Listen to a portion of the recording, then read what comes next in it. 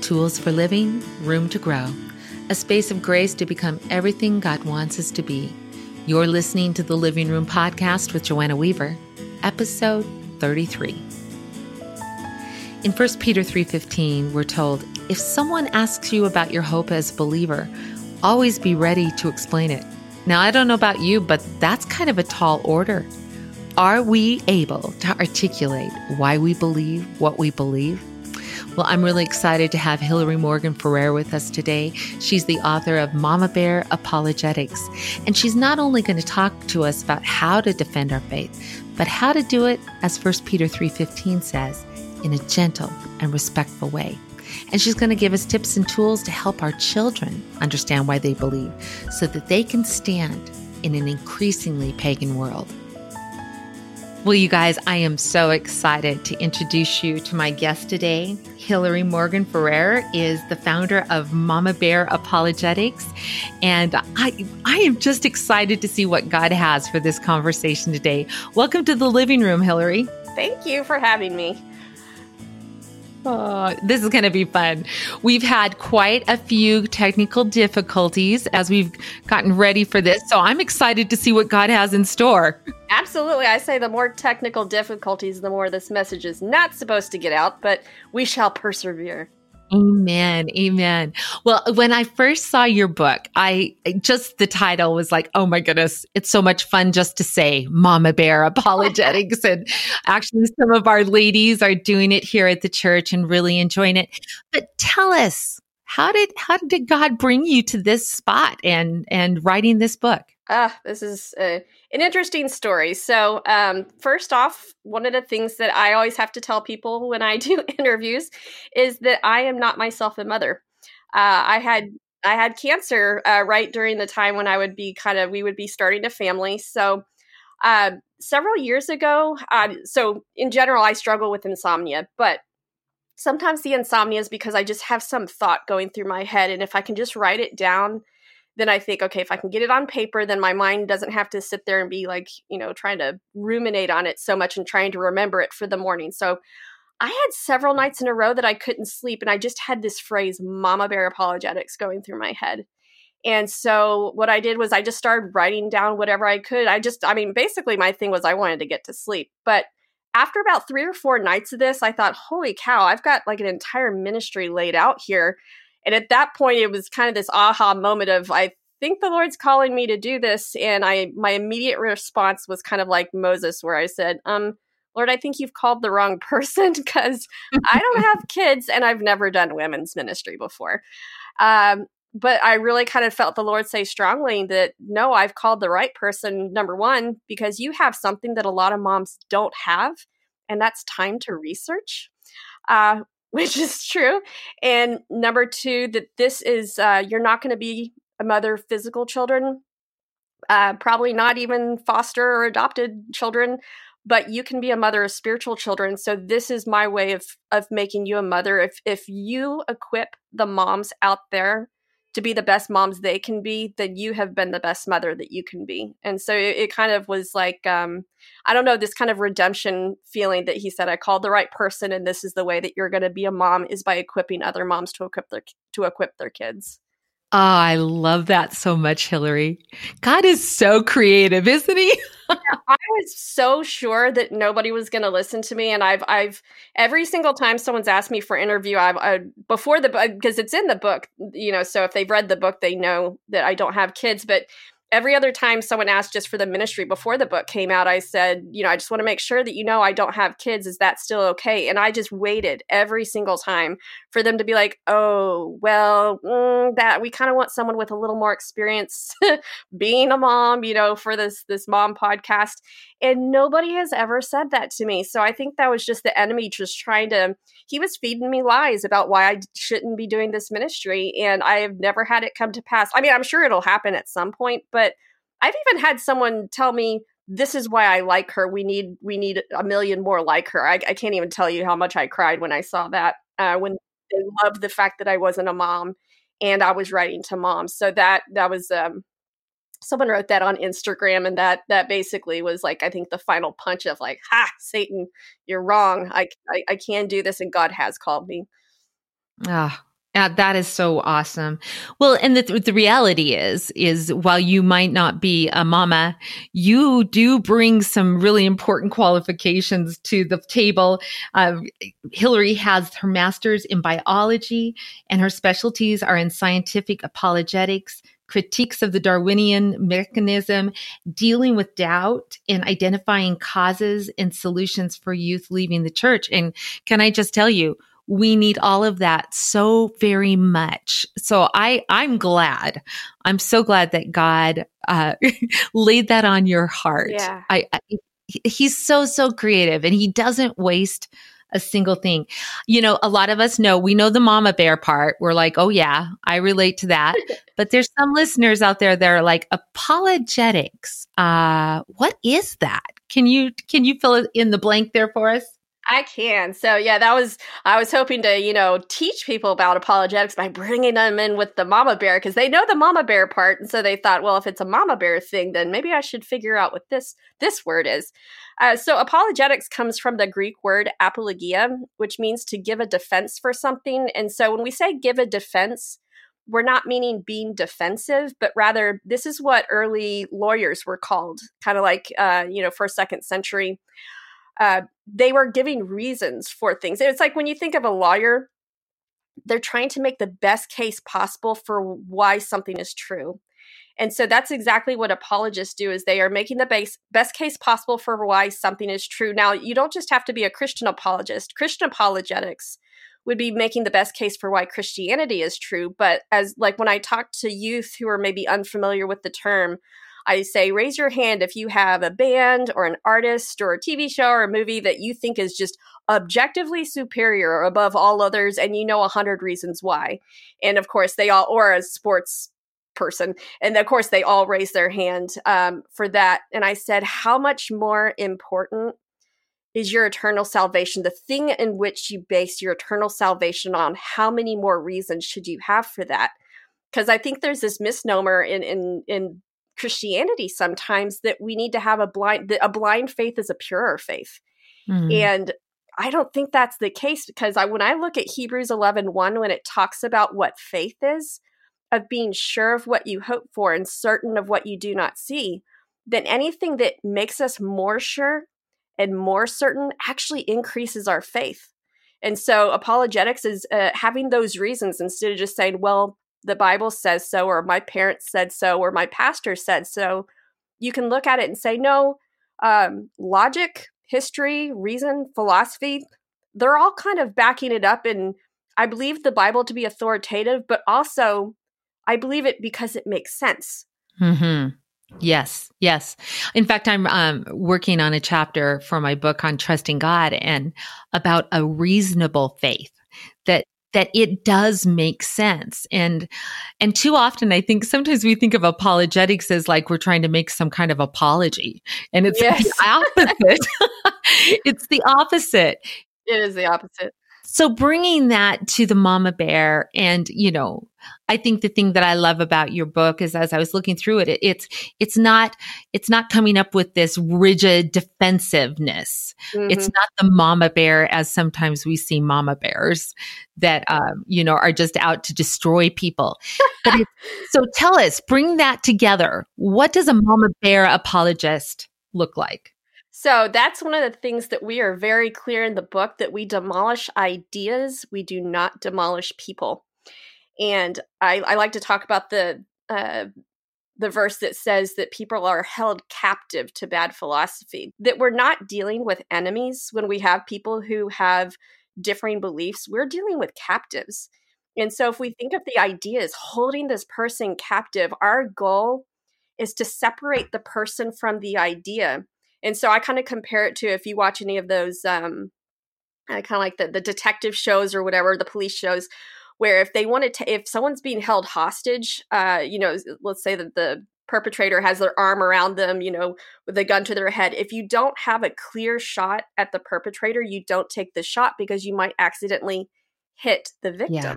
And so I think sometimes with people, they go so vehemently against the ideas that they don't bother to separate the person from the idea. And so they end up basically just kind of trashing the person, which is a horrible way to go about trying to show the aroma of Christ. And so to be a mama bear apologist, one of the things that we emphasize over and over and over in this book is discernment, and specifically discernment in the realms of looking for areas of agreement before you look for areas of disagreement. Ooh, I like that a lot. Yes. And I find that almost anything, because people don't believe things for really bad reasons. I mean, they usually have a good intention. They have a good motive. They have something that they think is good and pure and true that they're holding on to. And if we look for what they think is good and pure and true, a lot of times we're going to find that we agree with them. We just disagree on how it kind of manifests itself. And so if we can say, ooh, I stand with you against injustice. I stand with you against racism. I stand with you against misogyny. I stand with you against abuse that's happening. I can stand with you on all these things. Against oppression.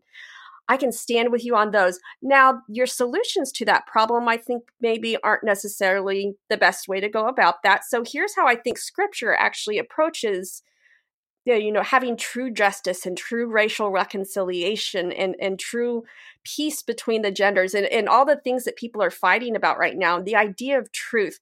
Here's how the Bible presents it, which I think is a better way to present it, but let's talk about this.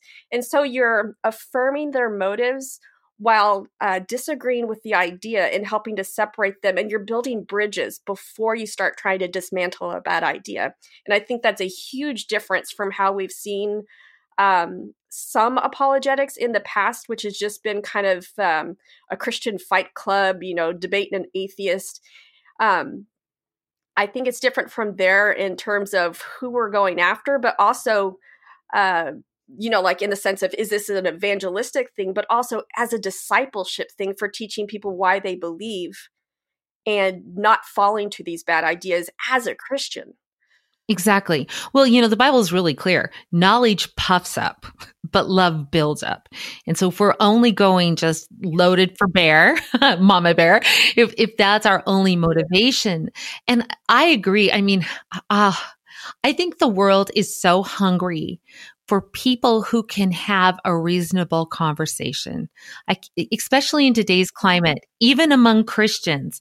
I keep thinking of the verse in the NIV, it says, let your gentleness be evident to all. But in the New King James, it says, let your reasonableness be evident to all. I like that. We need this. And I think that's what's so important about this book is not only for us as mamas to train our children, but I think the whole body of Christ needs to have a new approach. Yes, I agree. One more thing about the mama bear that I'd also like to say is the idea of that she's not going against things because she hates them. She's doing it because she loves something else more. It's kind of like the phrase where the shepherd doesn't hate the wolf as much as he loves the sheep.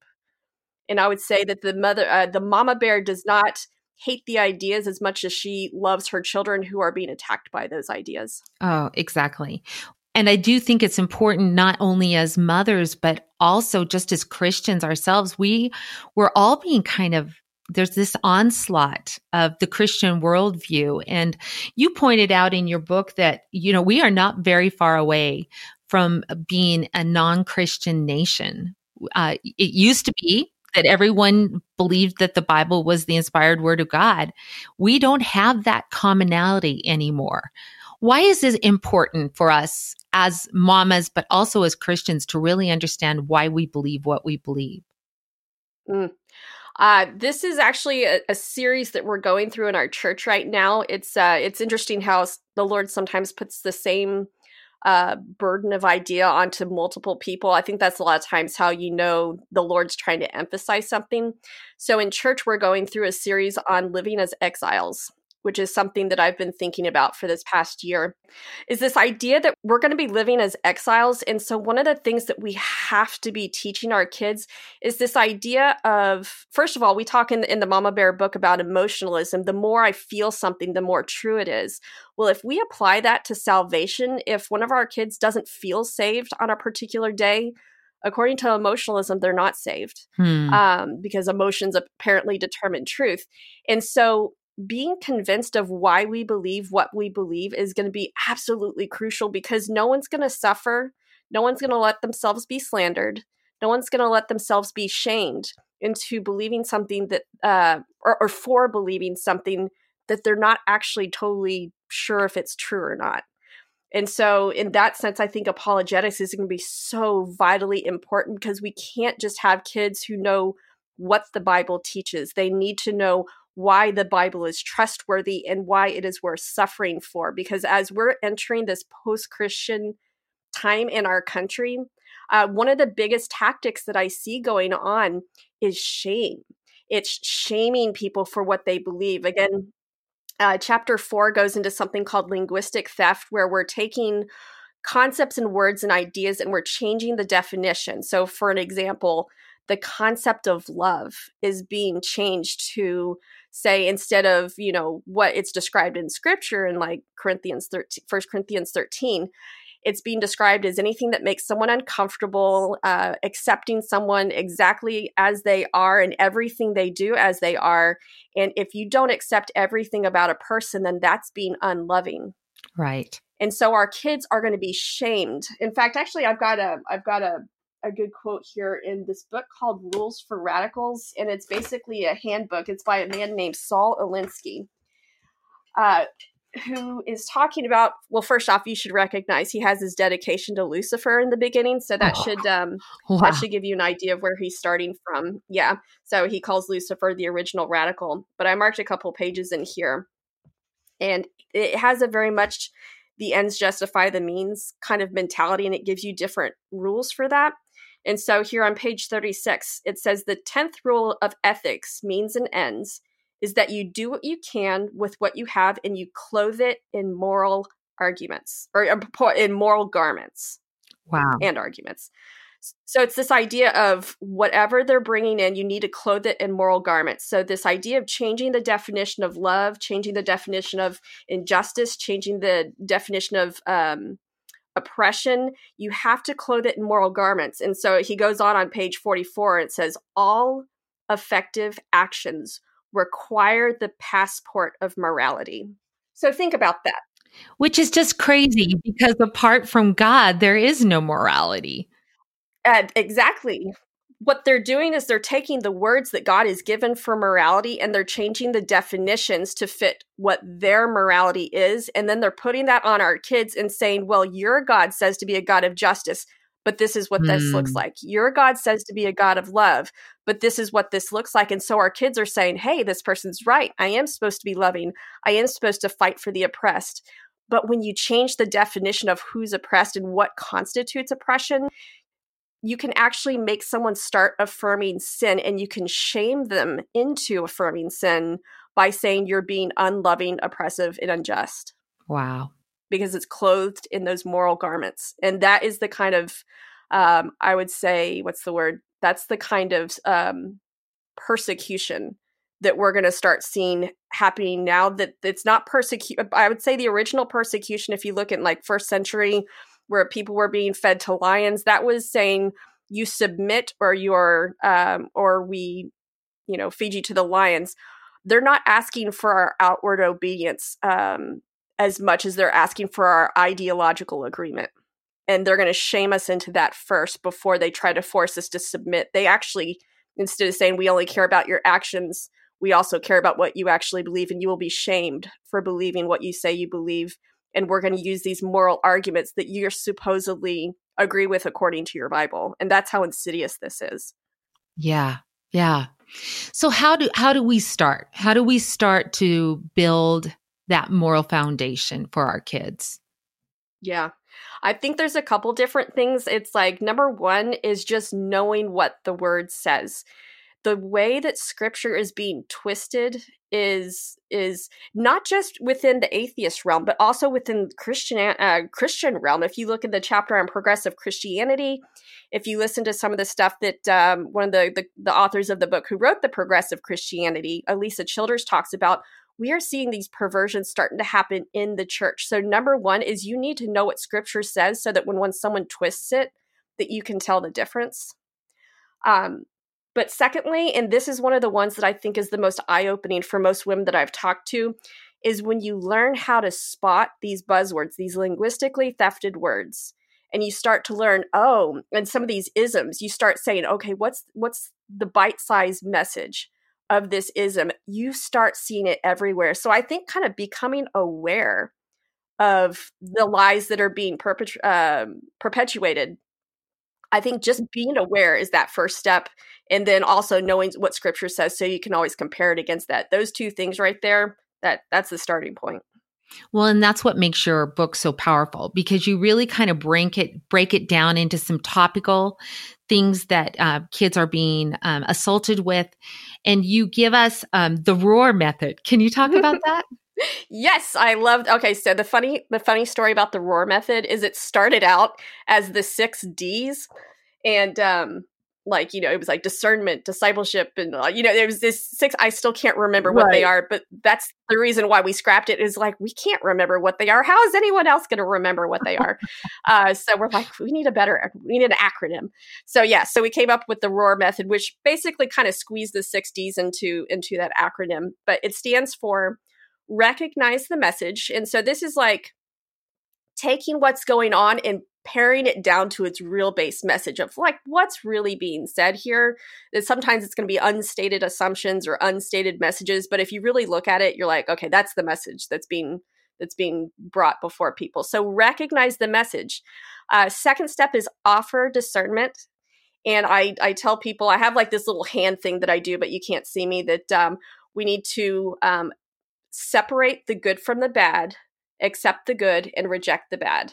So it's this idea that basically most lies will be covered in partial truths. And so if we just outright reject anything that someone says, we're missing the partial truth that it's wrapped in. And they're going to say, wow, this person's ignoring this truth here. They don't know what they're talking about. And you lose all credibility.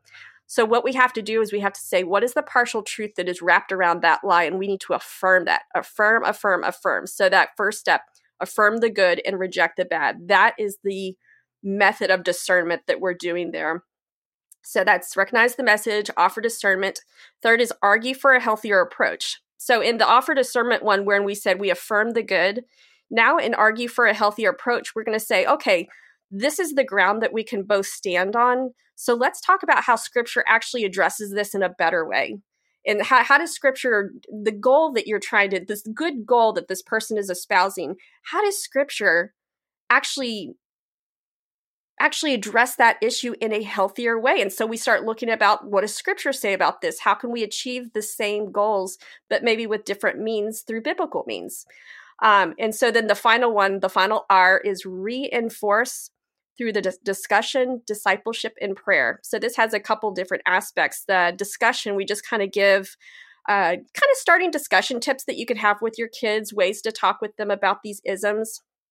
A discipleship, sometimes we'll have little activities that we think would be a fun thing to do to reinforce the ideas. And then finally, the prayer. We have this wonderful woman named Julie Lose, who has been with Moms in Prayer for 20 years, I think, that went through and outlined each one of the chapters and then wrote just theologically rich prayers for each one of these isms that you can pray over your kids, because we have to know that the war is not just against flesh and blood, but against the rulers and the powers and the authorities of this dark world. And that's, fighting that battle on our knees is probably even more important than doing anything else. We need to be doing all of it, but we cannot leave out prayer. Yes. Well, and the thing I loved, as you actually, each chapter, you break it down using that ROAR method to kind of give us some handholds that I think are really powerful of how we can actually walk our kids through thinking these things through. How are you seeing the kids? Got any stories of kids that are actually, you feel like they're really catching it and they're making it their own? Oh, yeah. So one of our mama bears, she's not up on the website yet. Her name's Amanda Burke. She just kind of found me probably sometime last fall and has just been such a proponent. But she's got a picture of her daughter sitting there reading the book that her daughter wouldn't give her back the book because she was like, this is amazing. And then I've had other moms with kids in high school that just started reading it and saying, "Oh my gosh, I need to give this to all my friends." We've had some ladies talk about this one woman, I love it, on the book launch team. Her, I can't remember if it's her son or daughter, but has been known now to scream out in a movie theater, "Bad worldview," when they hear a bad worldview. Which to me, I would love to be in that movie theater and be like, I need to shake the hand of whatever parent that is right there. And so it's been really fun. And I think one of the most fun things is, especially with women sending me pictures of either messages that they see on t-shirts, or it'll be paused on the TV with the closed captions in it with, some guy saying, "Well, I need to follow my truth." And they'll send this picture and they're like, "Oh, I can't not see this stuff anymore."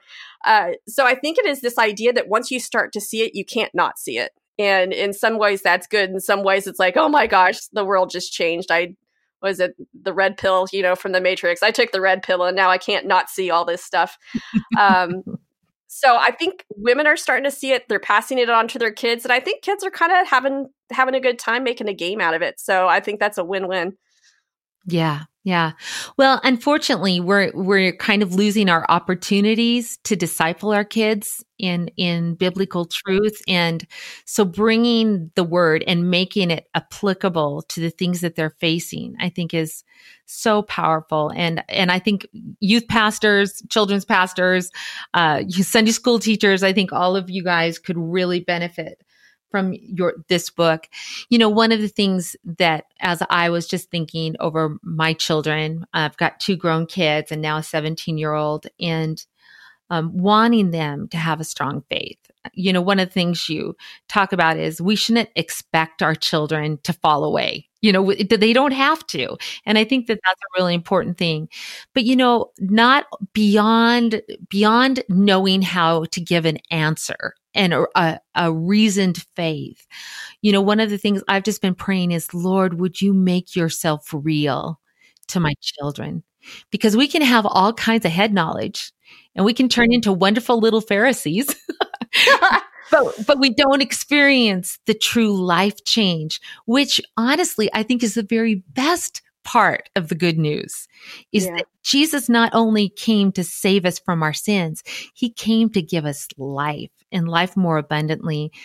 What would you say to mamas as they're wanting to shepherd their kids and wanting to disciple them and to give them the tools they need to stand in this present age? One of my fears is that if I arm them, that they may not use those weapons in a loving way or come from a really Christ-like place. What can we do in that arena? That's a really good question, because I think that I have this.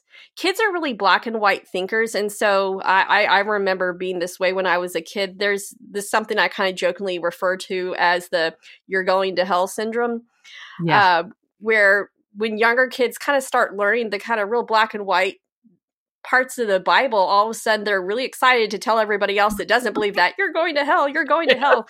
And it's one of those things that we have to recognize that these are developmental stages. I've kind of noticed a lot of different developmental stages within Christianity, even for people who convert at a later age. And basically, it kind of goes along the lines of that we're always more judgmental. We're always the most judgmental on where we just came from. And I think if people understand this pattern, they can learn to protect against it, and they can also give grace to people when they see them doing this. And that this is the idea. So we'll say that someone has been living a very worldly life and they finally become a Christian. Well, now they're kind of really judgmental on people who haven't come to Christ. You need to know what I know, and they want to tell everybody everything. And then maybe they start cleaning up their life some, and then all of a sudden they notice these people that call themselves Christians who haven't cleaned up their life. And all of a sudden their main focus is getting those people to clean up their life because, I did it, so you can do it. And then you keep going to where, oh, well, maybe I should start doing spiritual disciplines. Well, now all the people that are just, not smoking and having sex, but they don't actually read their Bible. Okay, you need to read your Bible, and that's now my mission. And you actually will get, and I know all of this because I watched myself go through some of these stages. The stages that I think are the funniest ones that I watched myself go through is when you get to the point of where I had been very judgmental at some point, and then I got past being judgmental, and then I was judgmental on the people who were judgmental. It's so true. It's so true. I think that's where I was like, there's a pattern here. And so now it's like I'm to the place where it's like I kind of see what stage people are in, and I can give them grace. And when someone's super judgmental, I'm like, you know what? I was there. And then when I see people who are judgmental on people who are judgmental, I was like, you know what? I went through that one too. So I think God is faithful to bring us through it. So I think that's one thing. I'm trying to remember the original question, but I'll just keep going with what I'm saying. But also with kids, I liked you were kind of going into this idea of, number one, knowledge puffs up, but love builds up. And the idea of the love of Christ and the experience of Christ is one of the most important things that we can give our children. And this is where I think it's really, really important for parents to understand personality types with their kids. Because when we talk about evidence, there's like this real narrow concept of evidence. Oh, we're giving evidences for the resurrection. We're giving evidences for the existence of God. But when it comes to personality type actually determines what constitutes evidence for a specific person. Interesting. Talk about that. So, for example, if you've ever done Myers-Briggs, one of the things on there would be the thinker versus feeler. And all that is saying the person who values outcomes and more logical facts, or the person who values more relationships and harmony. So it's not like, thinkers don't feel or feelers don't think. It's more like, how do you make decisions? So this idea of how do you make decisions, ideally we should make decisions based on evidence. So if you have a child like me who was just a question asker from the very beginning, I need to know those intellectual questions. I need to know those intellectual answers. I need to be able to, it's kind of like which direction people go first.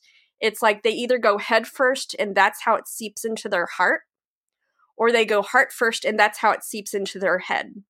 So if you have someone that's more the emotional, that's more the feeler, they value testimony, they value experience, then evidence for them will be that testimony, will be that experience. Now, someone who is more of a thinker can just wave, emotion and experience away as like, that's just chemicals in the brain. That changes every day. My emotions all over the place. I need something that doesn't move. That's like me. I need something that doesn't move, something that's not based on my emotions. So for me, evidence is going to be objective evidence. And that knowledge doesn't puff me up. That evidence actually gives me faith. So I would just say learning your kid's personality type. So if you want to know if they're kind of the thinker or the feeler, how many questions are they asking? Do they ask a lot of questions? If they ask a lot of questions, you probably have a thinker on your hands, and you need to start helping them with the intellectual aspects of being able to defend the faith. If you have someone who is really more of a feeler, who bases a lot of their decisions on experiences, well, then I think it's wonderful to really focus on the experiential aspect of Christ. They need to still have the intellectual to fall back on, because again, our emotions will be all over the place. But it's okay to maybe focus on things. Oh, and there's actually a third category, which I call the doers. I call them the thinker, feelers, and doers. The doers are the ones that are maybe not as emotional, they're maybe not as intellectual, but they really value seeing change. So, for example, I've known some my nephews mentioned to my sister at one point several years back, when she took them to some kind of service thing, like a soup kitchen or going to help out with something or helping out with underprivileged kids, and they told her, we really enjoyed that. We really want to do that again. So sometimes doers don't want to talk about their feelings. They don't really want to talk about intellectual stuff, but serving in really practical ways actually it reinforces their faith, because when you're doing, we do what we believe. That's just kind of the nature of, if you want to know what someone really believes, look at what they do. The more they do is actually increasing their faith. So looking at if you have a thinker, feeler, or doer, know what constitutes evidence for them and then tailor that to your kids. That is so good. That is so good. One of the girls in my private Facebook group asked this question: how do you effectively teach your kids what's right in such a way that you show them the truth and still leave room for them to choose to follow Christ for themselves? Mm. I hear this question a lot. I'm interested in how you would answer it. That's a great, I think one of the things that we can do is we can introduce them to alternate views and alternate worldviews and alternate religions. And then we can take a look at, and I know this is a bit of a pragmatist approach. This idea, I don't affirm that we should be pragmatist in the sense of like, it's true if it works, because there's a lot of things that work that are not true. Right. But at the same time, I think a cohesive worldview is going to answer more questions than it creates. And we can look at if we actually followed the teachings, let's say of the New Testament, would the world be better or would it be worse? You know, the idea of turn the other cheek, the idea of loving your enemies, these kinds of things.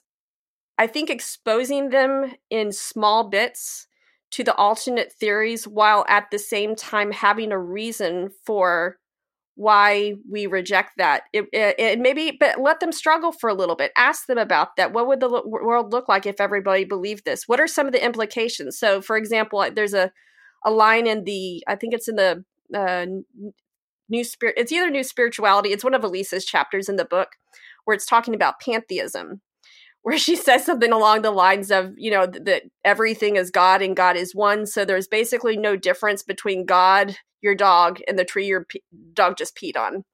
Yeah. If that's your view of God, is that something that you want to worship? Like that's included in the tree that your dog just peed on? It's kind of picking things apart and looking and saying, does this make sense? And is this the best explanation? And I would just posit that Christianity is the best explanation. So we not only need to show them how it's a good explanation, but also maybe how some of the other ones fail as well. But also say, you know, these are some of the things they're getting right. So we have a girl named Lindsay Medenwalt who has been working for the last year doing a world religion series on the Mama Bear not podcast, the articles, the blog. And one of the things that we include in all of those is what can we learn from this religion? Because there's things that they're doing really well. I mean, you look at the Mormons, at how well they do family, at how well they do evangelism. You look at Islam and how devout they are in their prayer life. There's things that we can learn. So I think not presenting things as black and white is probably the number one thing you can do for your kids. Teaching them to discern, because I think I say in the Mama Bear book, if you teach there's no such thing as autopilot in the Christian life. We always have to be discerning things. I really like how you say that, because if we're willing to make room for questions, when the questions come, they won't throw them for a loop like a lot of young kids, teenagers. You know, you share some of the statistics that our teens are leaving the church once they've graduated. They're leaving their faith because they don't know how to answer the challenges. And I would say along those lines, this is my theory of what happens, is that throughout their life, they're asking questions. And you kind of have a kid with a gracious reading who's wanting to have answers. But the more kind of vague, or just have faith, or if we knew everything, we wouldn't need faith, or, you know, God's just mysterious, kind of answers that we give them, the more we teach them that there aren't good answers to their questions, that God can be stumped by the logic of a 4-year-old or an 8-year-old. That's a bad precedent to set. And so it may not make them walk away from their faith right there, but what's happening is they're putting those questions kind of in their proverbial back pocket. Mm-hmm. And what is going to happen later is they're going to encounter either, number one, a sin that they don't want to give up, or number two, an emotional wound that they don't know how to get past.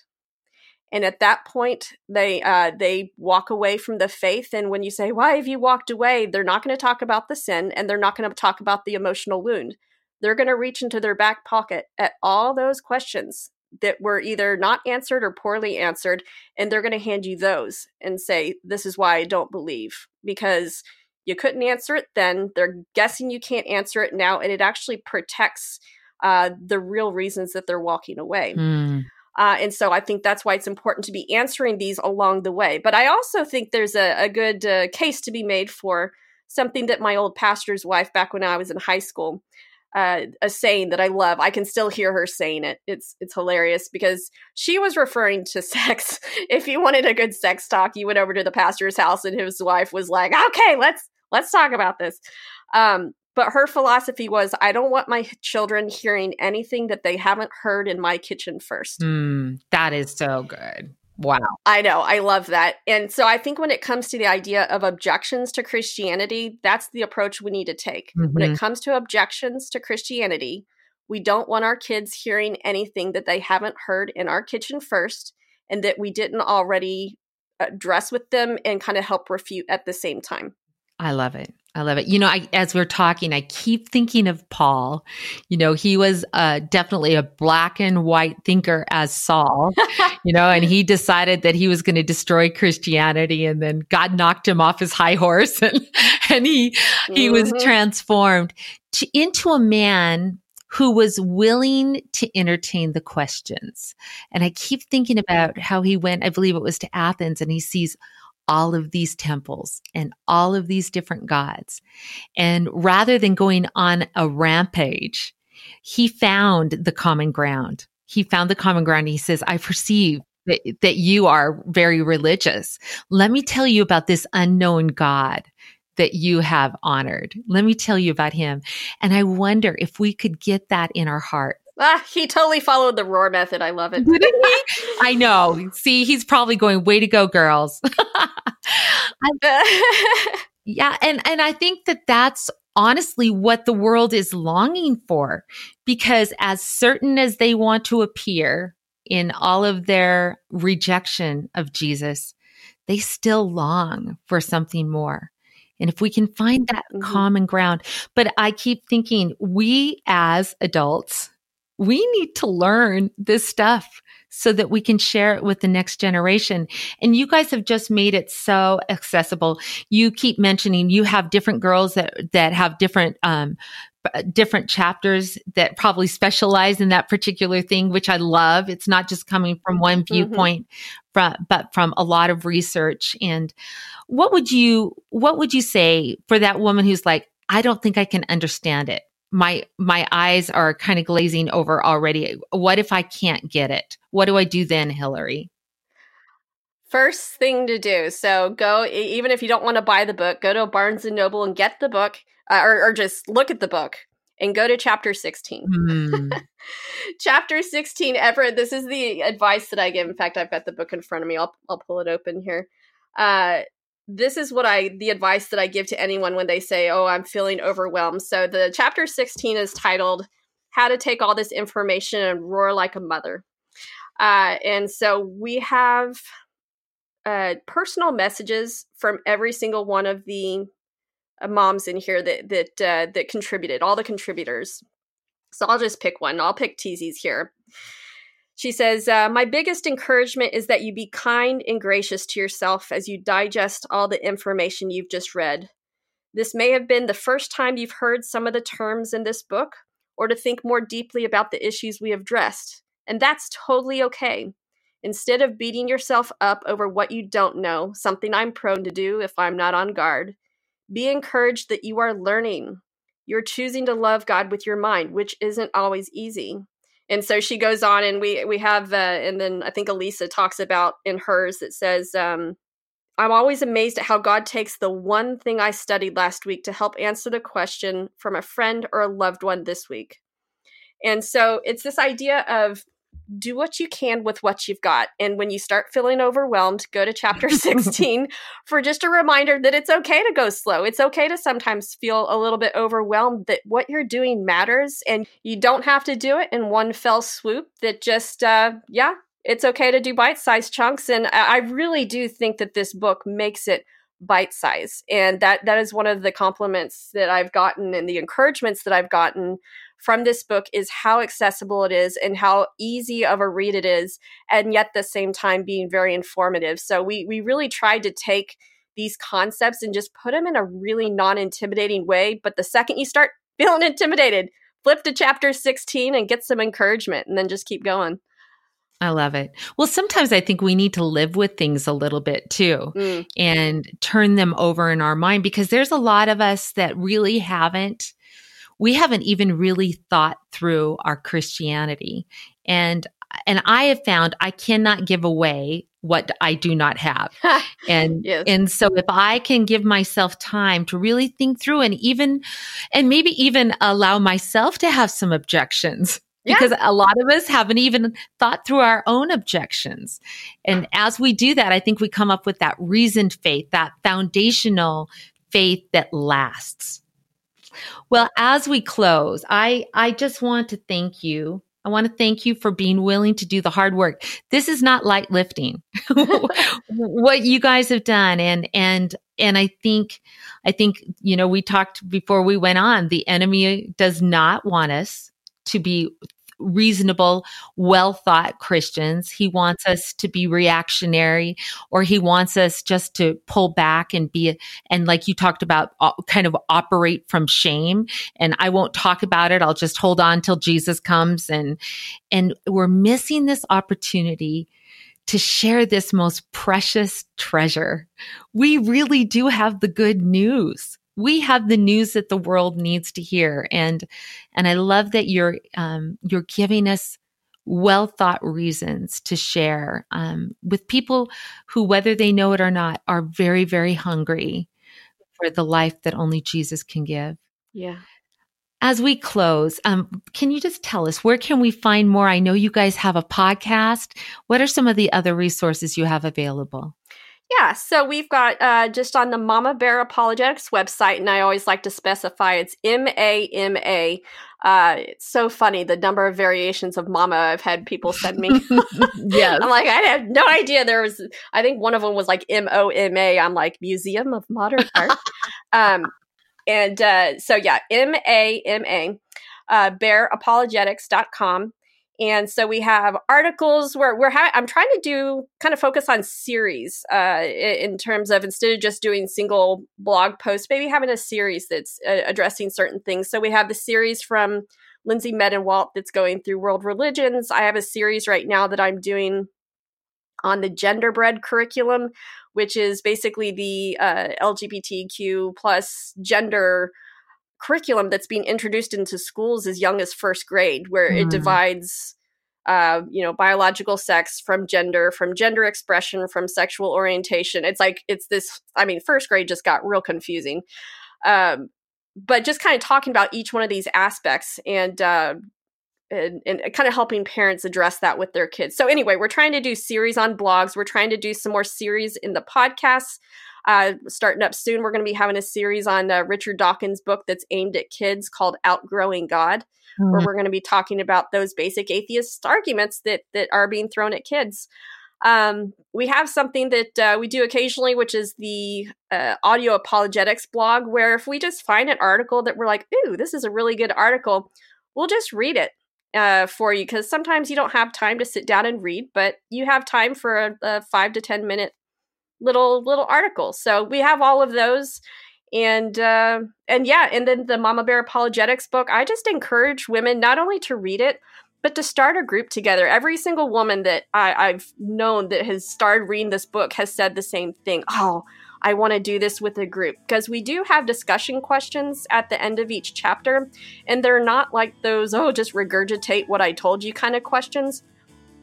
They're the kind of questions that actually facilitate discussion, that really make you think deeper about what you've been learning. And it's just fun to do it with other women.